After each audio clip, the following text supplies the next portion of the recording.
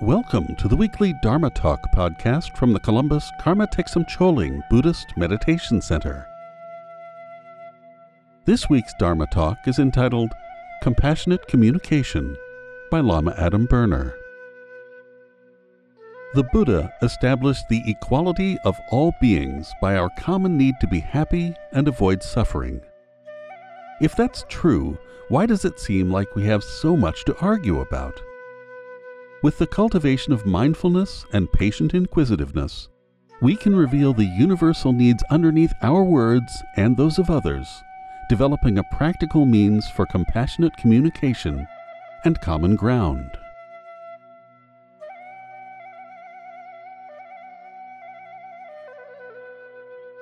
If you like our Dharma Talk series, please consider donating to Columbus Karma Thegsum Choling at columbusktc.org. Enjoy the podcast.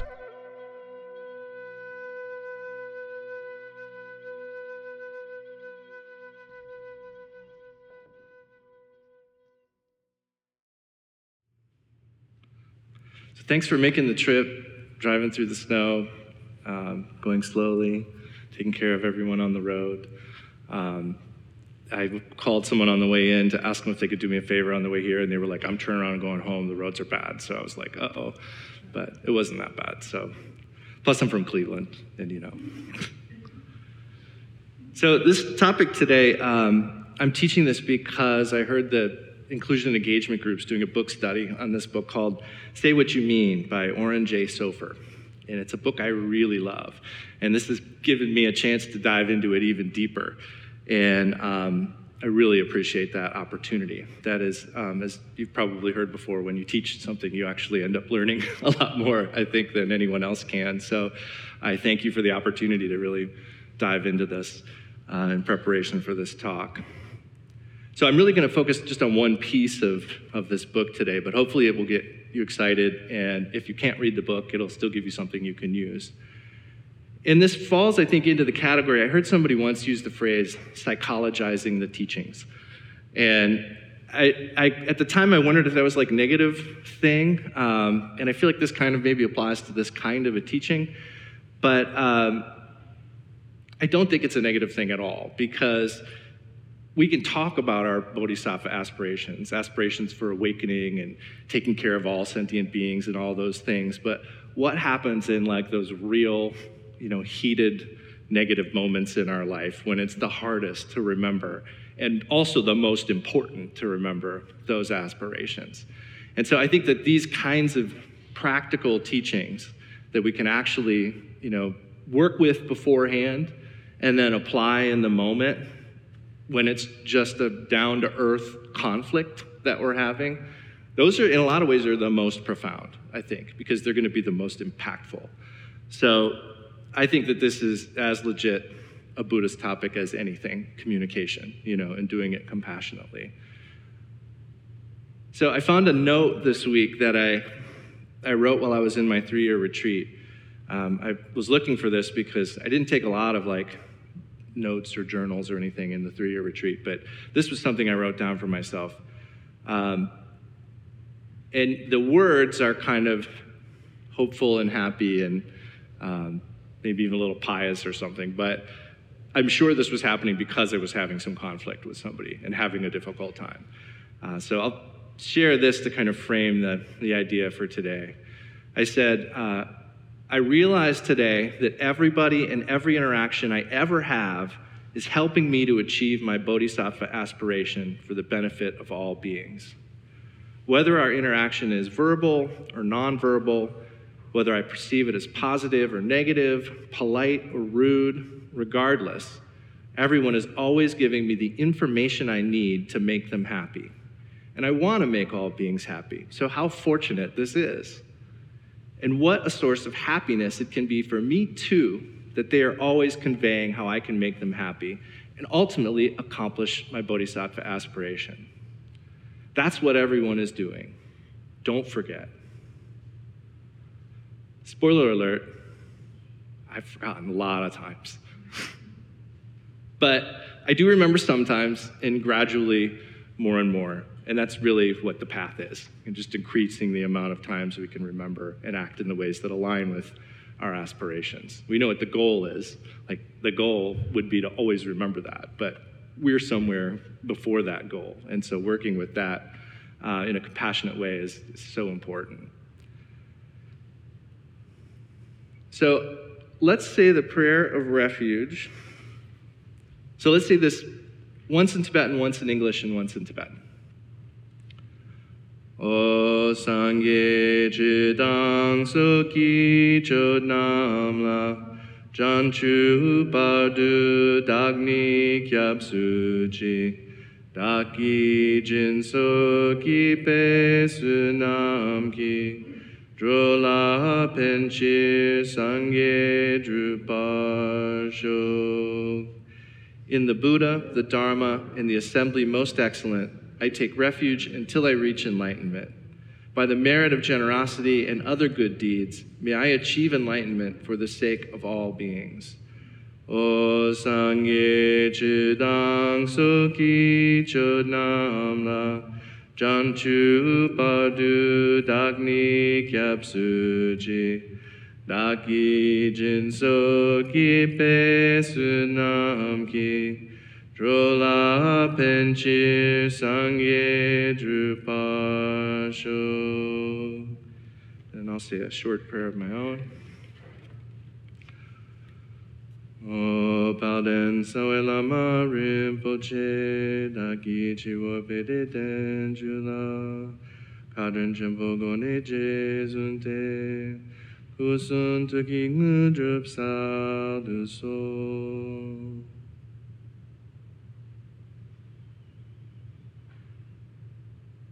All right, I'd also like to say this one together, because this is the aspiration prayer of the four immeasurables. This also gets at really the key of our topic here today. So, may all sentient beings have happiness and the causes of happiness. May they be free from suffering and the causes of suffering. May they never be separated from the highest bliss, which is without suffering. And may they come to rest in great equanimity, which is free from attachment and aversion, free from near and far. So this gets at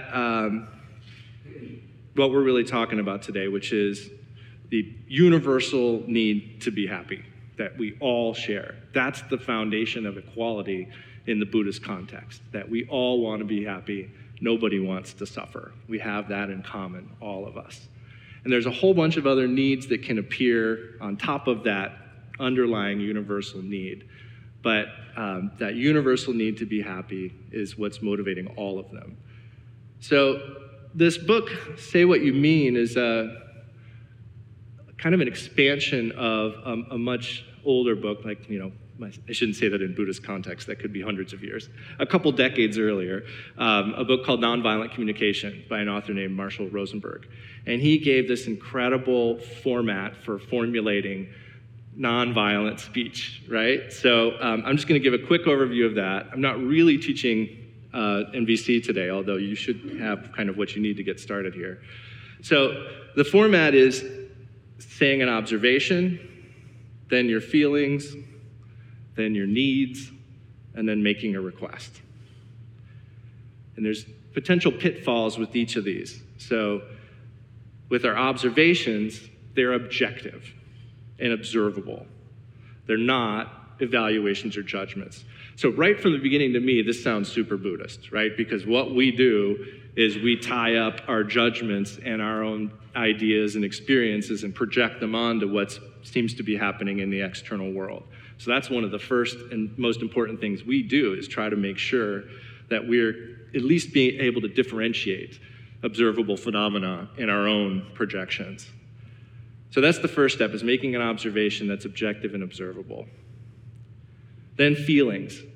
Our feelings need to be emotions, like an actual emotion. They're not our thoughts. They're not, and actually a good sign that you're giving a thought is if it's preceded by like, that, or as. I feel that, you're always, that's not an emotion, that's a thought. So a good sign that you're not actually expressing an emotion is those like, that, or as. It's also not what we think others are doing to us. So like an emotion is not, I feel attacked, because that is saying what we think the other person is doing to us. Then we have needs. So because we have feelings, we then recognize that there's a reason we're having those feelings. And that reason is coming from the inside. It's not the other person that's making us mad. We have a need, and because that need isn't being met, we're feeling a certain way. And needs are universal. They're also positive qualities. Needs are not what we don't want. Needs are what we do want. And they're also not strategies, which we can tell because if we're talking about a need that's tied to a specific person, place, time, object, or action, that's a strategy. That's not a need. And then the final step is making a request. And requests are questions, which means we're ready to hear no. Requests are specific. And they're in the positive, asking to do something, rather than asking not to do something. So they're not demands. That's kind of the key here. We're actually open to hearing either answer to our question. They're also not vague, so that's one of the key parts of trying to formulate a good request. And they're not, as I said, in the negative. So this is a really kind of a profound practice all on its own to kind of integrate this. But I wanted to give you a basic overview, and today we're going to focus primarily on needs. And interesting thing about this book, I think, is this author, Oren J. Sofer, wrote this book. He very briefly uses the word Buddhist, maybe just a couple times in the book, because he was a Buddhist monastic for a while and is a teacher in the Vipassana tradition. But he so skillfully wrote a book without talking about Buddhism constantly. But it's clearly rooted in what he's learned and taught. And I think that's brilliant because that means it's getting to a much wider audience. And it also, I think, accords with what we usually say as a summary of the Buddha's teaching. Do no harm, practice only virtue, tame your mind. This is the teaching of the Buddha. That last line, this is the teaching of the Buddha, really indicates that anything that accords with that aligns with the teaching of the Buddha. And anything that doesn't accord with that, do no harm, practice only virtue, tame your mind, can't be a teaching of the Buddha. So I like that one because there's so many concepts and ideas and lists, even just in this talk today, but definitely in Buddhism in general. So if you can remember that one, that sums it all up. Do no harm, practice only virtue, tame your mind. But I want to start, as I do a lot of these talks, framing with the Four Noble Truths, because that's the Buddha's first teaching. And everything in the Dharma is said to be some kind of exposition of that teaching. And a really good way to apply the Dharma throughout our life is to contemplate the Four Noble Truths in the context of our everyday practical interactions and things we do. It's definitely the case that our formal practice is important. But how we're integrating that, how that's finding its way into those moments that aren't like constructed to be Buddhist, or constructed to be like religion, when we're like on our cushion with our incense burning and the nice paintings and all of that. We need to be able to feel the Dharma and see it working throughout our whole day. And so contemplating the Four Noble Truths is a really essential way of doing that. And they are the truth of suffering, which is that suffering is a part of life. Suffering here means also like discomfort. It means everything from like the slightest discomfort up to like the most horrible things. As you can imagine, the slightest discomfort happens a lot more often. So it's actually a really good way to contemplate suffering because we have those little minor discomforts a whole lot more often. The second truth is the truth of the cause of suffering, and that is that suffering is caused by attachment. And we're talking primarily here about attachment to the self, or the idea of the self, self-fixation, which is where we fixate on a limited, kind of frozen idea of who we are, and also on our own limited relative viewpoint. And then the third truth is the truth of the end of suffering, which just simply follows, right? If there's suffering and suffering has a cause, if we get rid of the cause, we can experience the end of suffering. And then the fourth truth is the truth of the path. There's a path to do that. And that's all the teachings of the Buddha. That's do no harm, practice only virtue, tame your mind. So the to-do list of the Four Noble Truths is we need to understand suffering. Suffering is what is to be understood. And other than suffering, the Buddha said, there's nothing needs to be understood. I think that's an important one because we do kind of get hung up on analyzing. I think a lot of us do. And so it's good sometimes to remember that the Buddha said the only thing we need to understand is suffering. That's what needs to be understood. Other than that, there's nothing that needs to be understood. We need to abandon the cause of suffering. That's the to-do with the cause of suffering. That's what's to be abandoned, attachment. And we need to achieve the end of suffering. Other than the end of suffering, there's nothing that needs to be achieved. And we need to rely upon the path. So other than the path, there's nothing that needs to be relied upon. Now, where we make our main mistake, I think, is that we're constantly trying to abandon the suffering. So we want suffering to end, but we habitually forget to abandon its cause. And instead, because of our attachment to ourselves and to comfort, we try to abandon the suffering. So in other words, though we may know that attachment is the cause of suffering, we take most of our actions out of attachment to abandoning even the slightest whiff of suffering. So how are we supposed to understand suffering if we're repeatedly abandoning it in every possible way and just recreating it? So through our fixation on trying to abandon suffering, which when you think about it is most of what we do all day long, over and over we're recreating it.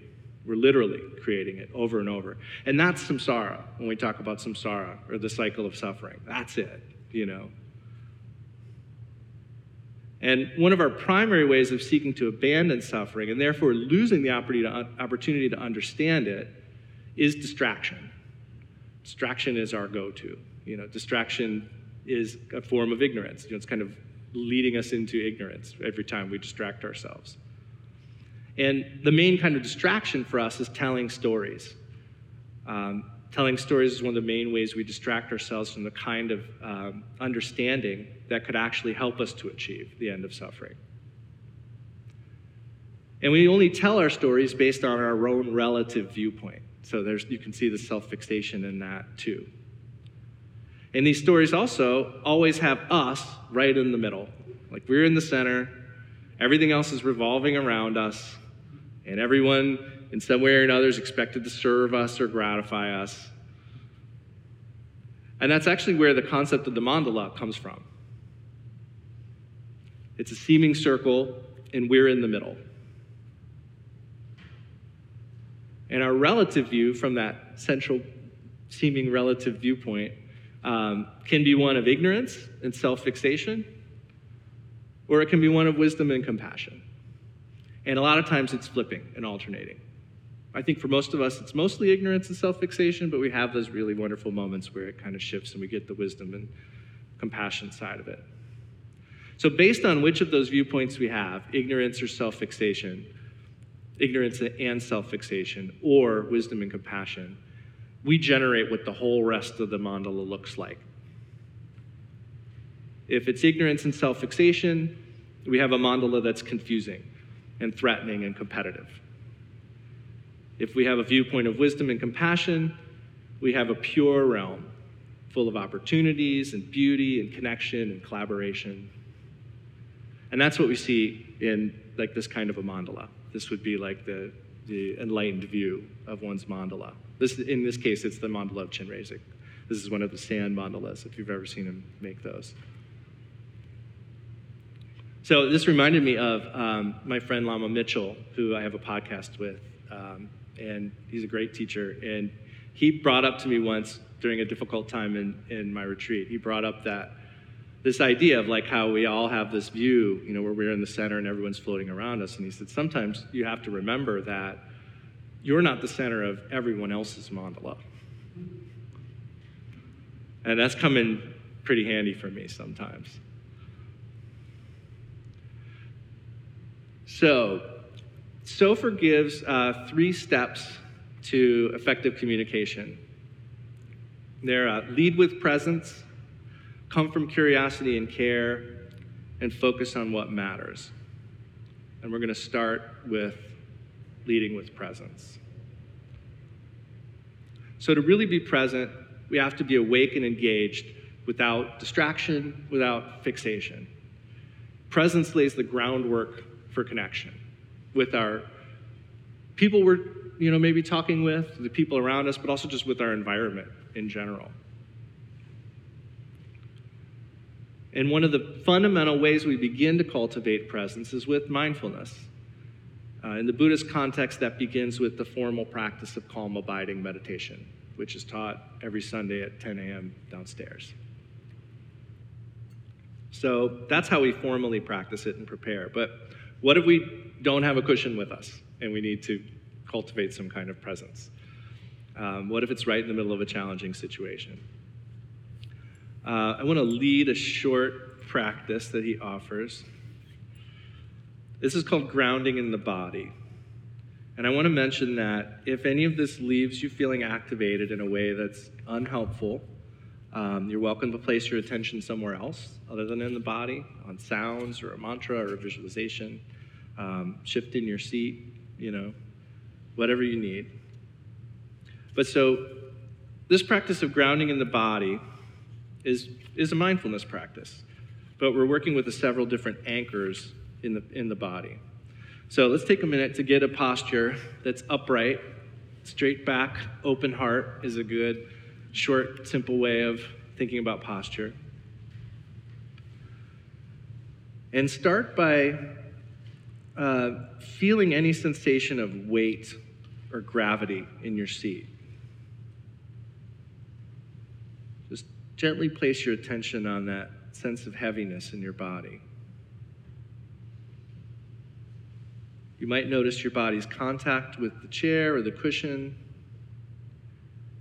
any hardness or give in the surface you're sitting on.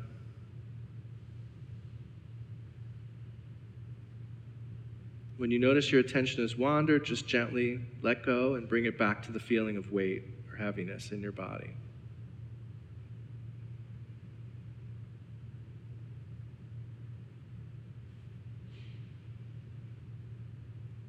Next, bring your attention to the upper body and see how your torso rises from your waist and pelvis.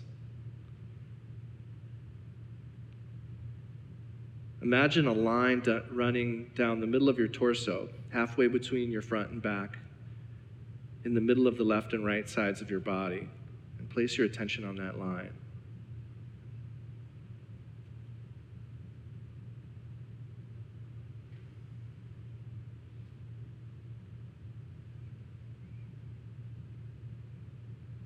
And last, let's try bringing our attention to the breath. Let your attention rest with the sensations of breathing in and out. No need to block out other sensations, sounds, or thoughts. Just tune in to the steady rhythm of breathing.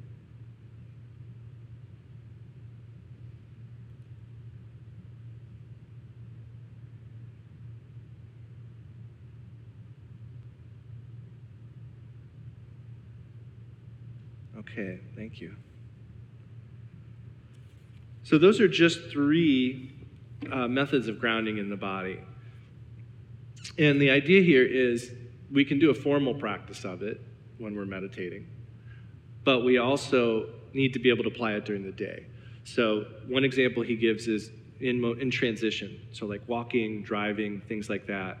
In that type of a setting, we place our attention, but it's a little bit less of our attention because there's other things we're doing.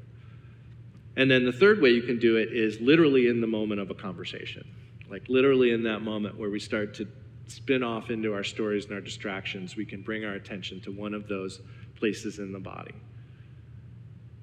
And so in that case, it's not going to be very much of our attention, and it's probably going to feel a little weird and challenging when we start trying it in the beginning. But it's super helpful to have some kinds of means to build presence in the midst of something that's emotionally charged. So the first part here of leading with presence is grounding. And then the second part he talks about is the power of pace, using pauses for mindfulness and balance. And this really means taking the time to pause if you want. even asking, can I take a moment to pause? Like a lot of times, I know just in general, like I feel the need to keep talking, even if it's not emotionally charged. I think a lot of us have a tendency with other people to feel like you have to keep filling the space with information, But when the conversation is difficult, a lot of times it's really important to take these pauses and take a breath. I want to read something he said here that kind of relates to these two. This section's called Riding the Waves. He says, feeling activated is completely natural. It's ethically neutral and inherently benign. Mindfulness doesn't aim to suppress activation or achieve some imaginary neutral state. The goal is to become aware and adept at riding life's waves. We each already know something about how to ride the waves and handle activation without reacting impulsively. Have you ever felt the inner agitation of wanting to say something but needing to wait for the right moment to interject? That's an experience of arousal. Anytime you relate to that internal pressure wisely, taking a breath, shifting your weight, making a mental note, you're handling the activation. Doing it for even a split second can yield more choice about what to say and when. In effect, awareness lends the ability to steer. It is through mindfulness that we can pause, track the reactivity in our body, and ride the wave rather than be capsized by it. Your ability to ride a wave of activation depends on your capacity to tolerate discomfort. In contemplative practice, every time you observe an itch, a knee, or back pain without immediately jerking, you are developing the inner balance to respond rather than react. If the wave is too big, step back, feel the energy in your body, and allow it to dissipate. The paired practices of pausing and grounding are especially helpful in difficult conversations. Pausing, anything from a micropause to a full breath to a break in the conversation, creates the space to recognize activation. Then, grounding in the body provides an anchor to steady your attention instead of losing your center. And he suggests an exercise here that we're not going to do, but I want to just explain it quickly. He talks about when you notice arousal in conversation, sympathetic arousal, practice subtly pausing and grounding to track that activation. Use whatever methods you've found most helpful and authentic to pause. Take a deep breath, a gesture, or a verbal request. Choose a reference point for grounding awareness in your body, gravity, the center line, the breath. Experiment with widening your attention by orienting to sounds or the space around you. So those are ways that we can lead with presence in the moment. Just some of the ways. Another good thing to do here is when we start to connect and get used to this idea of sympathetic arousal is to learn how that feels in the body. Like for us, like what are our physical signs of arousal? One of the reasons I think this book is so cool is because he puts together mindfulness, nonviolent communication, and somatics. So it's also a lot about recognizing signs in our body. So now the second step here is coming from care and curiosity. And he has a great quote in here, which is, when we are triggered, we are all beginners. So I know a lot of us are hard on ourselves about our practice and the ways that we react out in the world when things get hard. But the fact is that in a lot of situations, there's so much habit, energy behind what's happening that it's pretty impossible that we would react any other way in the moment. And that's why we have to work so hard at preparing and practicing and learning techniques that we can actually start to alter this habit energy that we've been building for this lifetime at least, right? Probably many lifetimes. And that we have this bodhisattva aspiration to be of benefit to all beings and bring them all to perfect enlightenment. When we have the slightest disagreement with others, the first thing we do is we shift to blame and often manipulation. But this never works. And we can think about this from our own side. How does it feel to be told what's wrong with you? Or to be yelled at or commanded to do something, These are things that probably haven't worked with us in the past, so we should have some inkling of the idea that's probably not going to work with other people either. So we have this blame problem in our conversations and in our communication. We think every discomfort we have is someone else's fault. And I know for me, it's also like something else's fault.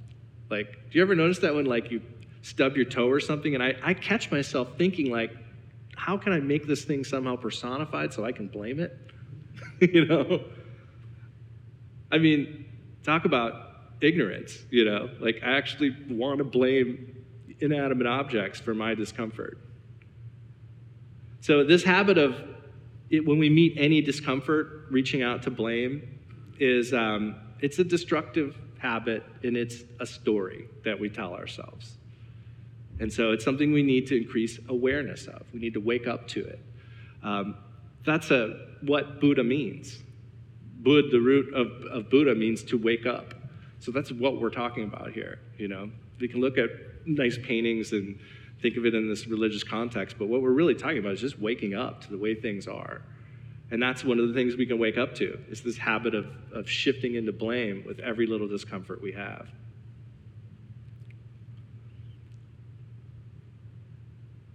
So next he starts to talk about how our view determines our intention. And like we saw in the example of the mandala, our view can shift our entire experience.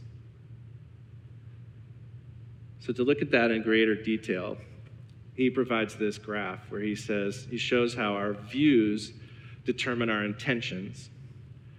Our intentions shape our experiences, and then our experiences confirm and solidify our views.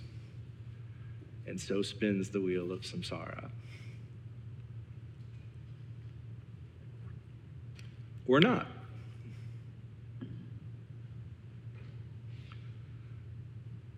So if we have views of win-lose, right and wrong, conflict is dangerous or a problem, or when we see others as objects in relation to our needs, inevitably we end up with intentions to attack or demand, protect and defend, blame and judge, coerce, manipulate, and control.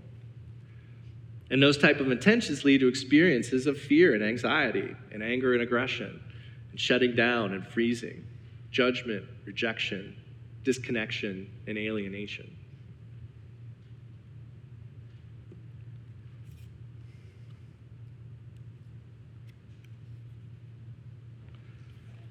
He says, when we're stuck in habitual conditioned views of conflict, our attention becomes narrowly focused on a way of seeing that is rooted in negative experiences from our past.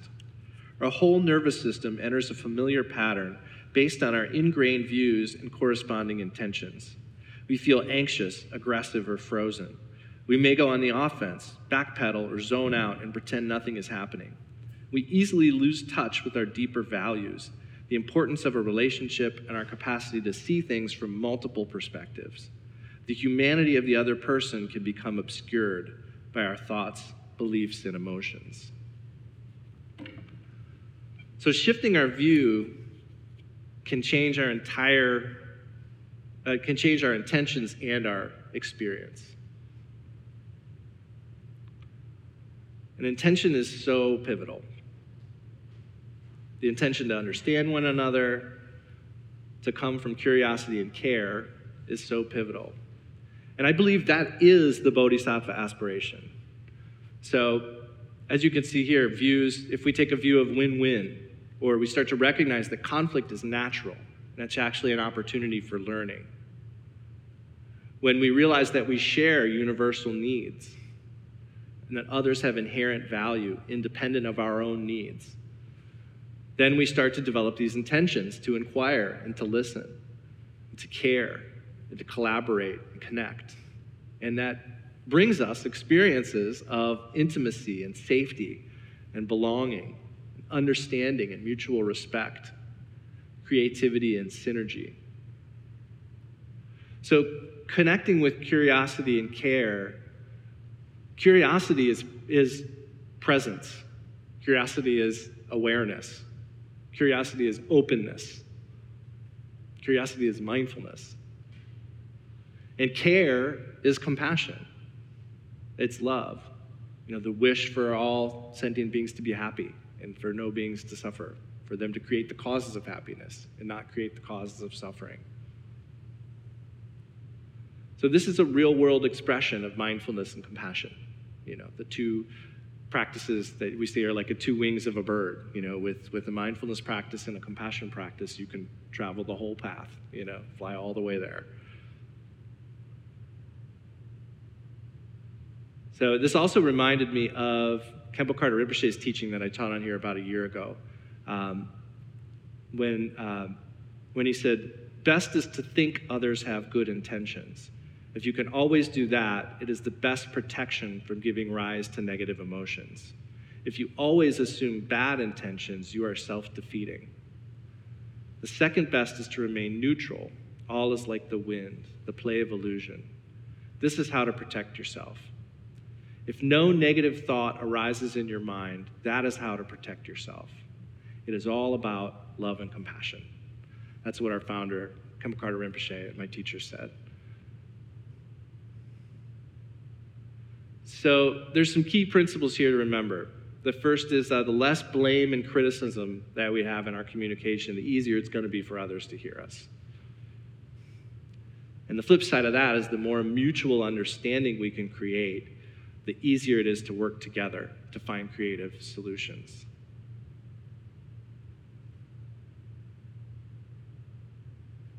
So to make that transition of view from the win-lose view to the win-win view, to come with curiosity and care, we need to continually recognize that everything we do to meet a need. And that's the crux of what we're talking about today. It's coming to this recognition that everything we do to meet a need. In particular, we talked about how we all have this need to be happy. That's a universal need. That underlies everything we do. So when we can recognize that universal need, not just in ourselves, but in everybody else, our view can begin to shift. And that brings us to step 3, which is focusing on what matters. And in this case, we're talking about training our attention. That's as Buddhist a thing as you can really say, right? Training our attention to identify human needs and values.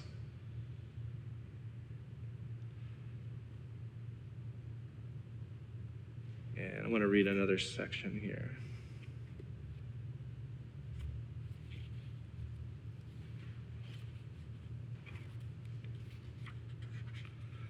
So he says, needs are the core values that motivate our actions.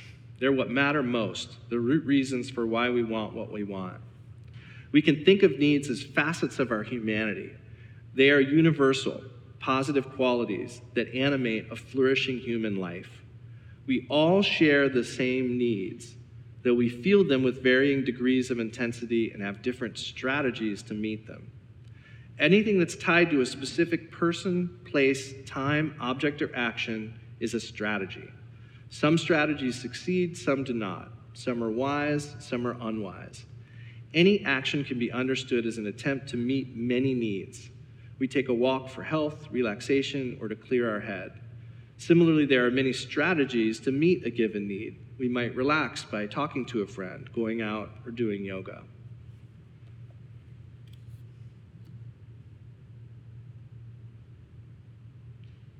So we talk about the universal need for happiness, then there's all kinds of ways that becomes other more differentiated needs. So Maslow's hierarchy of needs is one way that we can break this down, into a bunch of different needs that all arise from that need to be happy. And there's a much more detailed list in Sofer's book that I'm going to show you here. I know it's probably not readable, but I just want to, if anything, show you the breadth of needs that we can talk about here. And our experience of all of these needs differs person to person. They come in different patterns and different intensities for each of us, but we've all got them. And we can learn to recognize them and to differentiate between them. And he suggests doing this as starting to see life through the lens of needs. And I'm going to read another section of what he wrote here.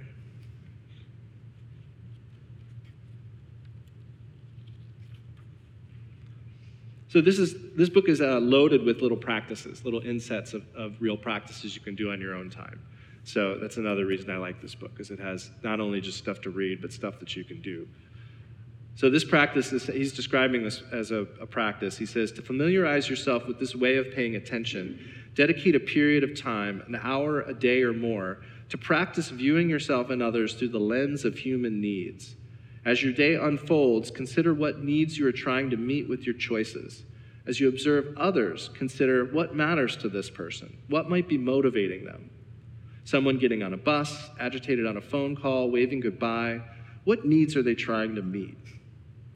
Extend this inquiry to conversations you overhear, coworkers chatting, the news, and so on. Behind each statement, what matters? What might this person need? When is it easiest to identify possible needs? When is it more challenging? Notice the effect of attending to your own and others' experience in this way. So that's seeing life through the lens of needs.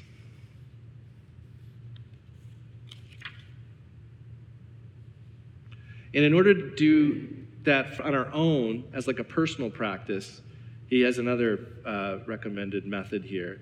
He talks about finding a situation where something didn't meet your needs. And it's really important with every practice that we do to, like, when we're examining a situation in life, like something that really happened, to find something that's kind of low stakes. Because we need to start lifting weights with the little weights, So like you don't want to pick like the most difficult thing and start trying to work with that. So you pick like a low stakes situation where your needs weren't met. And you identify what you want, like what was the thing you actually wanted. And then when you figure that out, you inquire, why is that important? What matters about that to us? And if you had it, then what would you have? So this is a way of investigating our needs. And then what happens is when we answer that question, then we ask the same question again. Well, what matters about that? Why would I want that?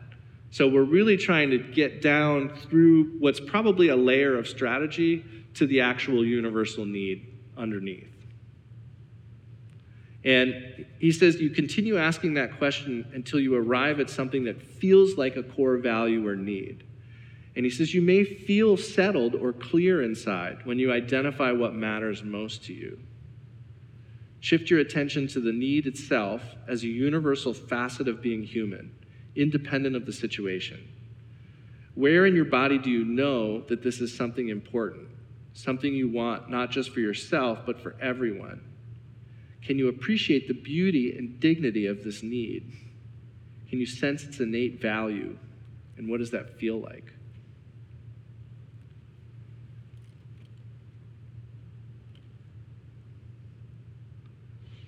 So connecting with our needs connects us with the underlying forces that drive our actions, and with everyone, as they're universal. And so these are steps to recognizing needs. Also, it may give us some sort of sense of physical relief when we recognize a need that we're experiencing in ourselves or others. There may be some physical sign of that. Another key here is that needs are stated in the positive. Needs are what I do want, not what I don't want. So as you can see, some real practice has to go into being able to identify needs. One of the things that's required is we need to expand our vocabulary of needs. We need to be able to start to tune into the wide palette of needs there are and be able to differentiate between them. So even just looking, like when that list I showed you earlier is actually an exercise. The exercise is going through a kind of exhaustive list of needs and trying to see how they feel and which ones you connect the most with, or feel need to be met the most. So really trying to expand our vocabulary of needs.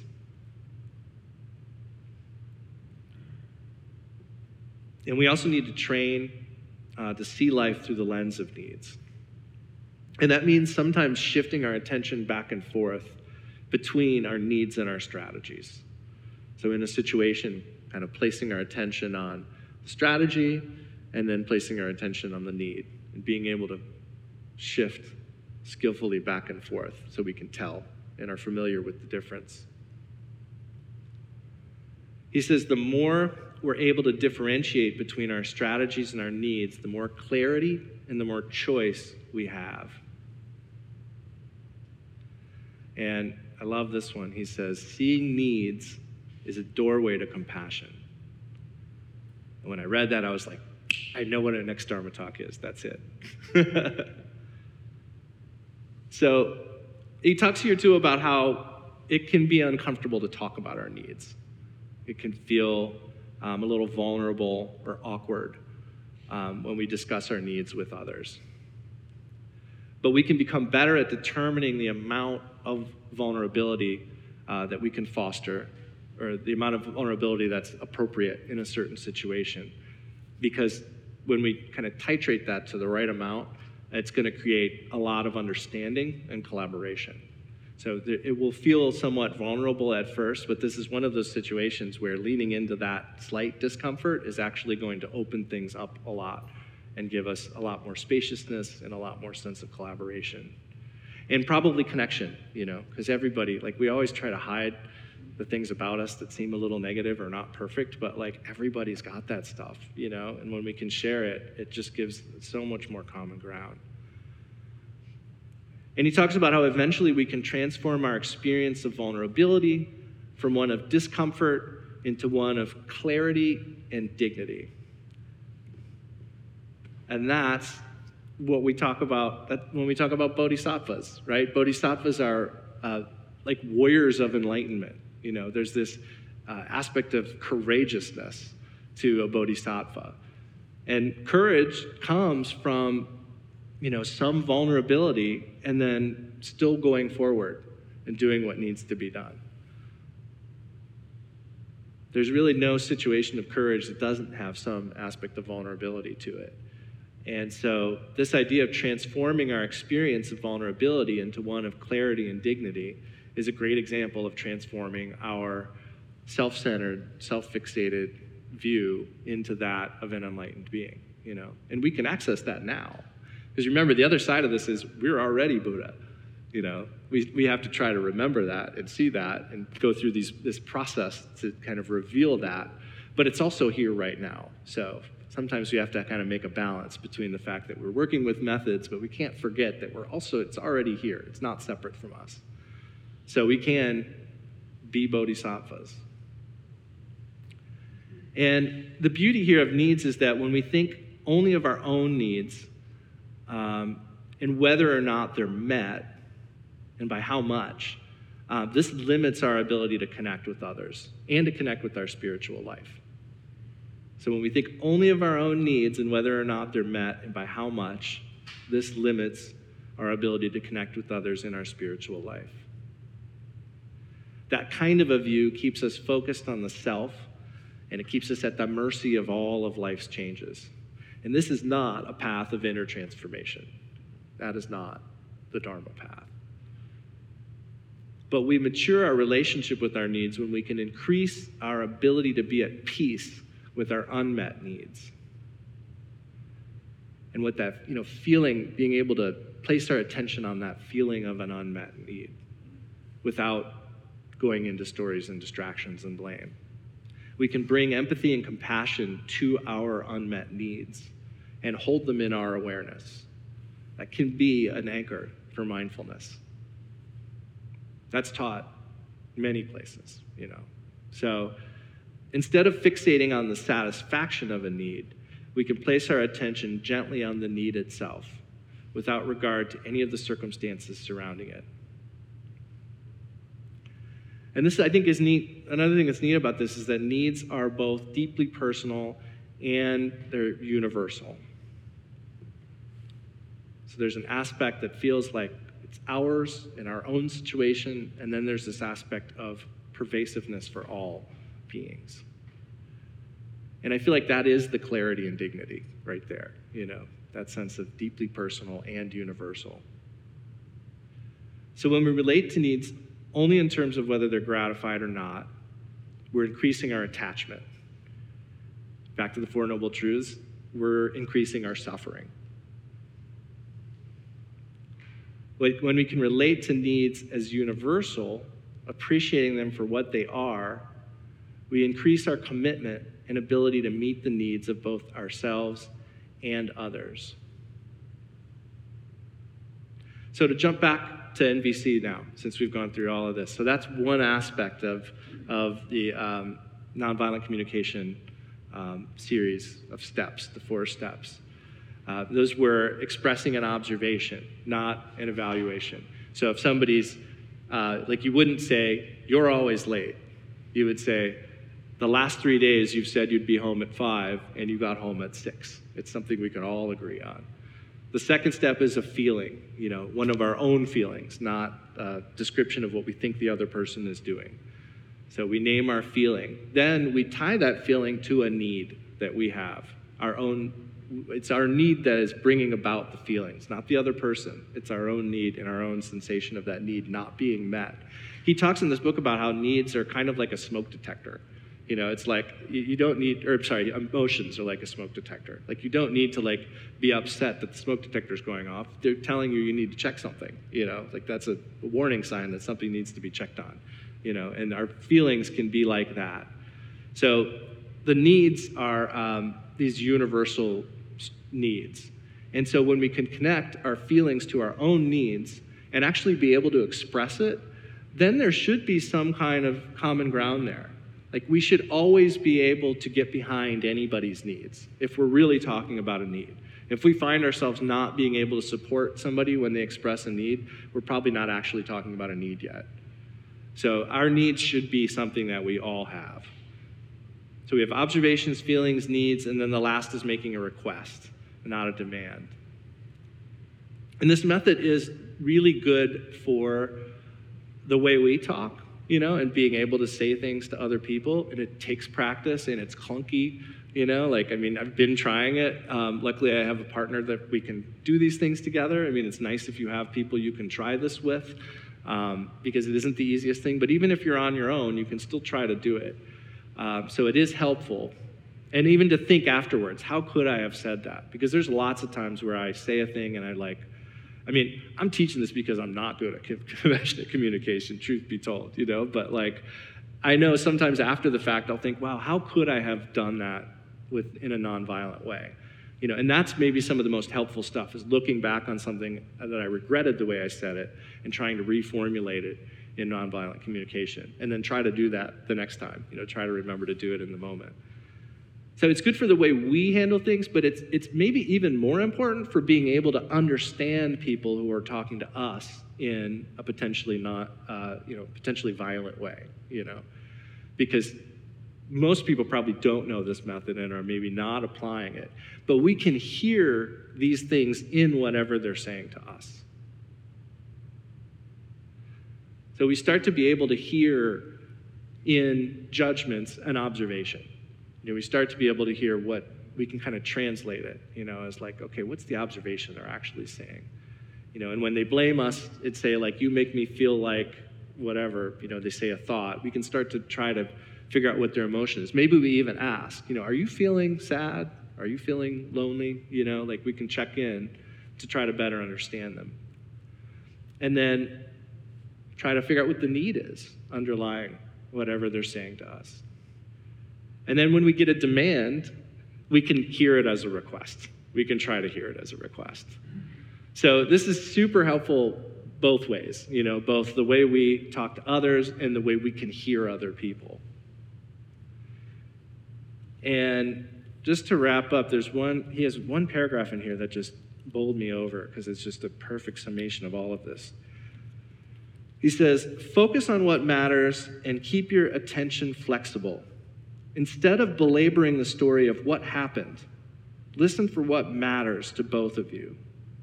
If you're hearing demands, internally translate them into requests and respond in a way that honors the other person's needs. When you can identify needs, you have more room to hear one another and think creatively about solutions. So that's really kind of the core of nonviolent communication. And we have a little bit of time left, so if people have any questions, feel free to step up to the question mic, and I will do my best to answer. Good morning. Good morning. Really appreciate the practicality of this talk. You know, it's like applied Buddhism or something. You know? Yeah. I have a couple comments. You were talking about suffering and translating that into what it feels like. I heard a translation of it as lack of satisfaction.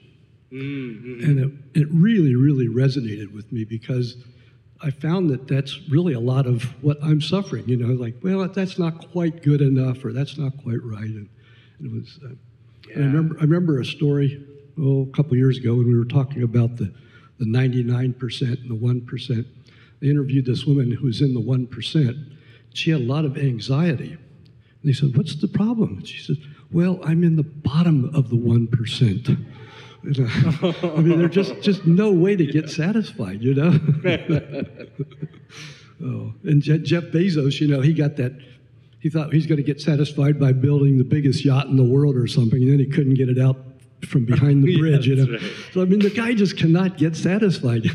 Well, anyway, my other comment is, oh, guys, there was so much in that book that you revealed to us. But one of the things that resonated with me was this things about recognizing our feelings, being in touch with our feelings, and the body is just communicating so much to us that without having to use our brain, you know, it's just coming out. And I know for a long time I was completely unaware of that concept, but I've gotten better at it. It's refreshing. So, but there's so much. You know, we could have a conversation on that whole talk that you gave. But that was really well, and hopefully we will, because I think that if this book study happens, like that would be great. Because I think the idea is like we all read this and try to practice this here in this building. You know, so that could be awesome. You know, but yeah, thank you for your thoughts. I really appreciate it. Yeah.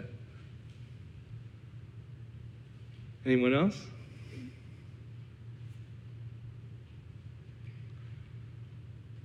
Well, let's say the prayer of dedication. And I want to say thanks again for giving me the opportunity to look into this and share it with you. And I confess any errors I may have made. They're my own. I also rejoice in all of your Dharma practice and all of the work of our teachers. And I request that all of our teachers and enlightened beings continue to teach and remain for a long time. And with that said, let's say the prayer of dedication in English. By this merit, may all attain omniscience. May it defeat the enemy wrongdoing. From the stormy waves of birth, old age, sickness, and death, from the ocean of samsara, may I free all beings. The courageous Manjushri, who knows everything as it is, Samantabhadra, who also knows in the same way, and all the bodhisattvas, that I may follow in their path, I completely dedicate all this virtue. Thank you.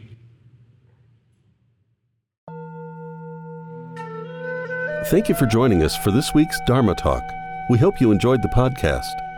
If you did, please subscribe, rate, and review it on iTunes. To learn more about the Columbus Karma Thegsum Choling or to donate to support our Dharma Talk series, please visit our website at columbusktc.org. The opening and closing music for the podcast is Tibetan Flute Song by Tamding Arts at tamdingarts.com. Please join us again next week for another Dharma Talk.